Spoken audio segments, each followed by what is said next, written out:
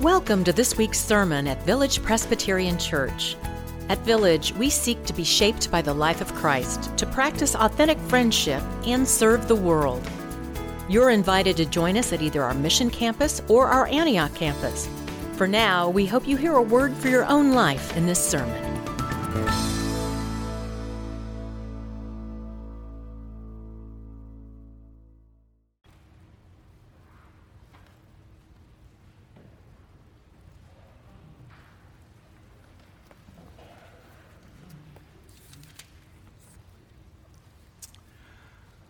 Our scripture this morning comes from the 8th chapter of Mark's Gospel. We'll be reading verses 22 through 30. As we come to this passage, join with me first in a word of prayer. Gracious God, your word for us is life. So we hear, O God, we are listening. We pray that you would speak to us. In the name of Christ we pray. Amen. We read this passage last week. We'll read it again. Listen for God's word for us. They came to Bethsaida. Some people brought a blind man to Jesus and begged him to touch him. He took the blind man by the hand and led him out of the village. And when he had put saliva on his eyes and laid his hands on him, he asked him, "Can you see anything?" And the man looked up and said, "I can see people, but they look like trees walking." Then Jesus laid his hands on his eyes again, and he looked intently, and his sight was restored, and he saw everything clearly. Then he sent him away to his home, saying, "Do not even go into the village."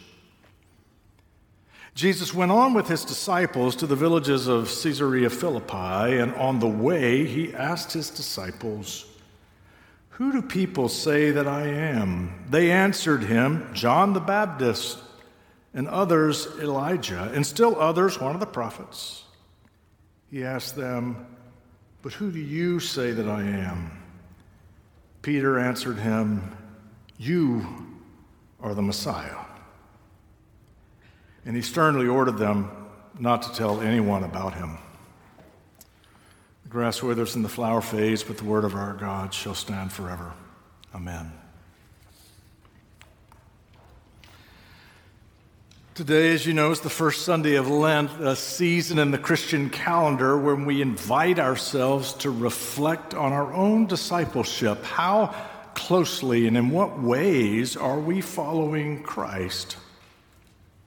During this season, some will give up chocolate or push desserts away, as Brooke was reminding us. And sometimes simple, tangible practices like this can help us reflect on the ways God calls us to sacrifice for the world. At the same time, it's helpful to remember that there's nowhere in Scripture that Jesus says, "Give up sweets and follow me." It's bigger than that. It's about doing justice and loving kindness and walking humbly with God. We take this Lenten season to reflect where and how our trust in Christ shows up in our lives. And the wisdom of the Christian calendar is to return us to this season year after year after year. Because we know when it comes to living a Christian life, we never fully get it. We never completely realize it. There's always more to learn, more to experience, more to practice. So we return to this Lenten season again and again. And this Lent, we do so with particular burdens. The daily reports of war in Europe, and nations, including our own, engage the calculus of how to respond without making things worse.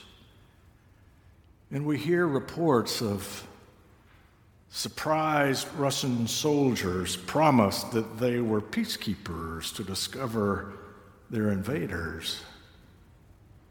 And we hear reports of over 1 million refugees, women and children mostly, desperately trying to flee the violence in Ukraine. And in a story all too familiar, we hear of black citizens of Ukraine being pushed to the back of the line.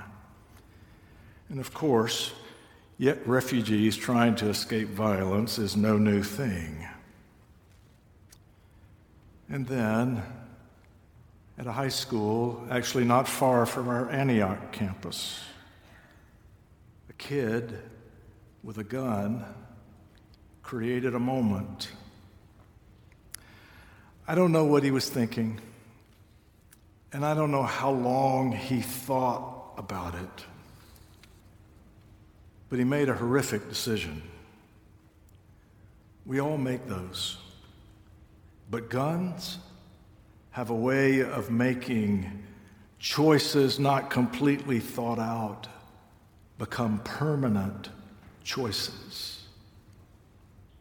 So today there are too many kids who have to tell the story of where they were and what they felt and the fear they now carry with them, and they shouldn't have to tell that story. But there are too many guns, and they are too easy to get. So it's Lent. It's always Lent. This first Sunday of Lent, we visit this passage that is a turning point in Mark's gospel. Everything shifts after these verses. Now look, I know that Roger preached you an amazing sermon on this passage last Sunday. I hope you understand how fortunate you are as a congregation that you have a pastor like him who woke up last Thursday morning attending a conference out of town and planned to come back to host the MLK event here in this sanctuary on Saturday, which he did, but I called him Thursday afternoon and said, I got a gift for you. You're preaching Sunday. And with almost no notice, he stood up and preached like he did last Sunday. That doesn't happen everywhere. I hope you know how fortunate you are, and I'm thinking about throwing my back out on a regular basis. Roger focused on the healing of the blind man that Jesus wants us to see. And it's a unique story because Jesus has to touch the guy twice. It takes a second touch. And the immediate story after that is Jesus looks at his disciples and asks, "Who do you say that I am?" How would you answer that? Who is Jesus today? Is he the miracle worker that Mark is so familiar with? Is he just a guy who makes us feel good about who we are? Is he a morality teacher, a wise sage, a man of wisdom? Is he the future who shows us what it is to be human if we can ever get there? Who do you say that I am, he asked. And Peter, he's all over it. He's like the kid in class who's raising his hand, ooh, call on me, I know this one. Peter says, you are the Messiah, you are the Christ. It's the same word, Messiah is Hebrew, Christ is Greek. Both mean the anointed one, the one that God has promised all through the generations. You are the one we have been waiting for. You are the Messiah, he says. And he's right. Jesus is the Messiah, the promised one of Judaism. But the first thing that Mark tells us is that he's the Messiah, but also the Son of God. And Peter doesn't say anything about that. He doesn't mention that. So, a word about Mark's gospel. Here's what I think. I think Mark tells us the story of the blind man at Bethsaida who needs to be touched twice. And then he tells us the story of Peter who confesses that Jesus is the Christ. Because in some ways, They're the same story. And Peter needs a second touch. Peter sees Jesus, but not fully, not completely, not clearly. What he sees is accurate, it's true, but it's incomplete. And so in some ways, if I understand the text, this blind man who takes two touches and Peter, they are kind of the same guy with one difference. After the first touch, the blind man knows he doesn't see clearly. Peter, on the other hand, thinks he's got it all figured out. You know, sometimes when we see what's true and right, we can tell ourselves that we see the whole truth, and we're completely unaware of what we don't see. I think that's Peter. So, my dad's parents, they lived all of their lives in a little village in South Carolina called Batesburg. They lived there for over 70 years, I think, and almost the whole time they lived there, they had a little village doctor. His name was Dr. Johnston, and he did everything. He gave flu shots, and he delivered babies. He set his share of broken bones. I heard in the early days he even pulled some teeth. He just did everything until he retired, and then his practice was taken over by Dr. Sheely.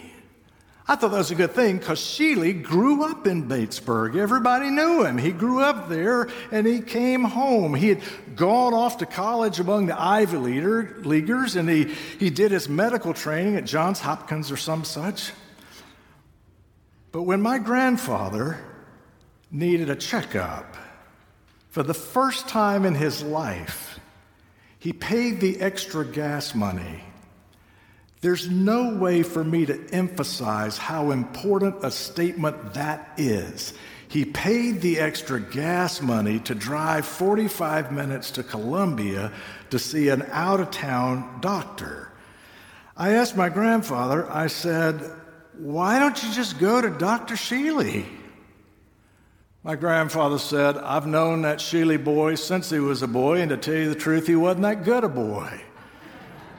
And I said, "Well, he's not a boy now. He's a grown-up doctor." "Boss," that's what we called him. "Boss, he's a grown-up doctor." He said, "Do you know that he had to repeat Miss Amick's fourth grade? He failed math. He failed math." I said, "Well, I think he rebounded pretty well. He went to Harvard." My grandfather said, "Well, I don't know about Harvard, but I'm not going to any doctor who can't get out of Miss Amick's fourth grade. Failed math," that's what she said. Now, he's not wrong. It's just incomplete.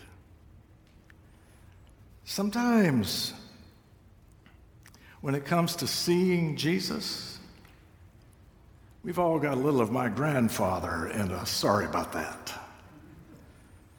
Because I think we know Jesus. We've been talking about Jesus all of our lives. We've got him figured out. We've got him where we want him. But we may not see Jesus as clearly as we think. If I understand this passage, there's an invitation here. It's an invitation to humility. It's an invitation to exploration.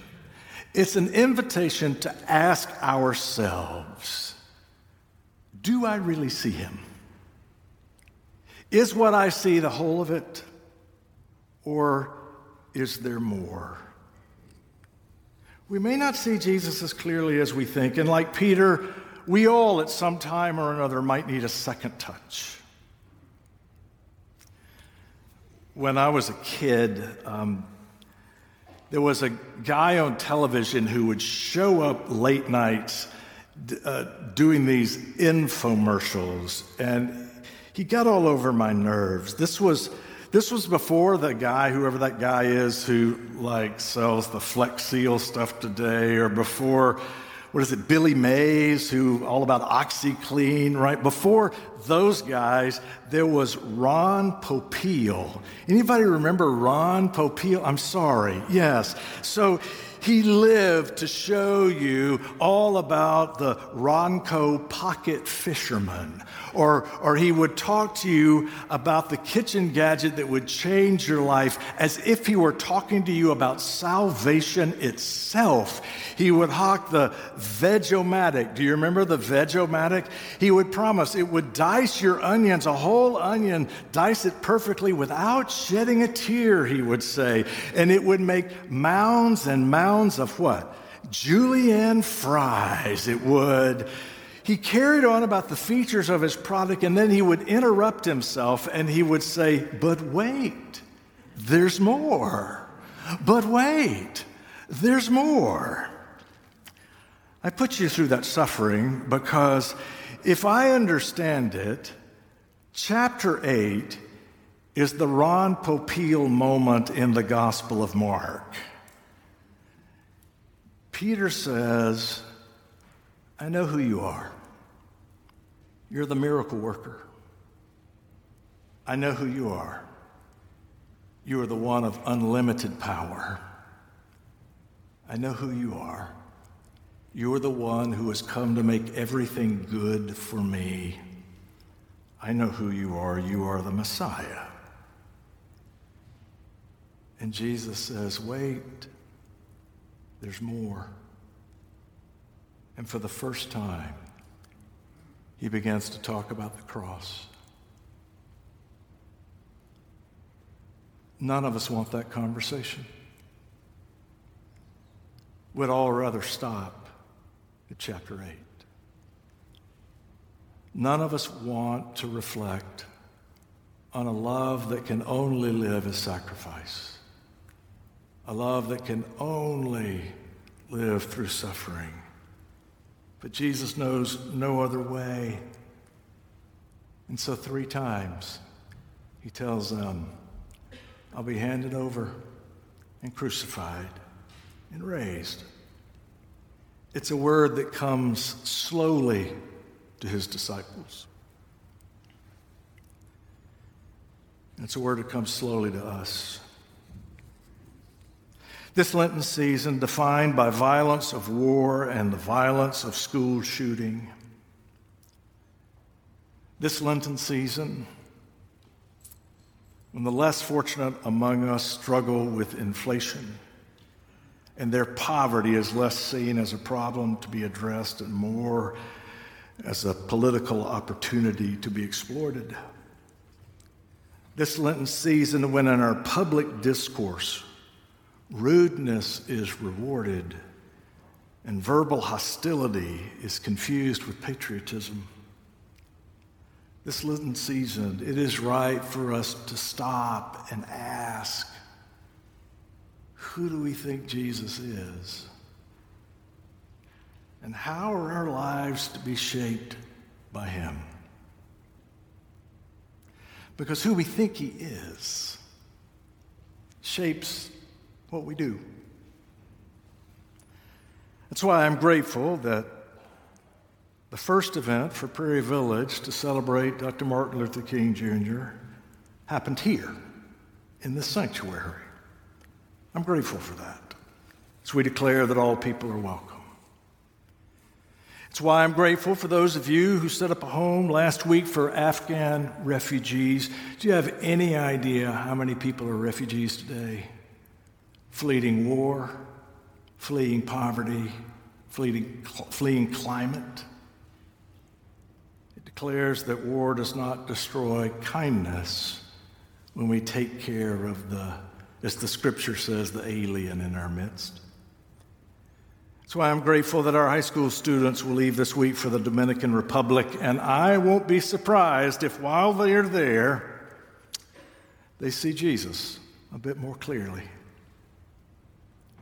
It's Lent, and we want to see Jesus. It's a good thing Because I imagine as soon as we think we are comfortable, as soon as we think we're clear, as soon as we think we've figured it out, it wouldn't surprise me if Jesus looks at us and says, but wait, there's more. There's always more. You wouldn't want to miss it. Pray with me. Gracious God, we believe. Help our unbelief. In Christ's name we pray. Amen. Thank you for listening to this week's sermon at Village Presbyterian Church. Learn more about us at villagepres.org, and we invite you to join us again next week.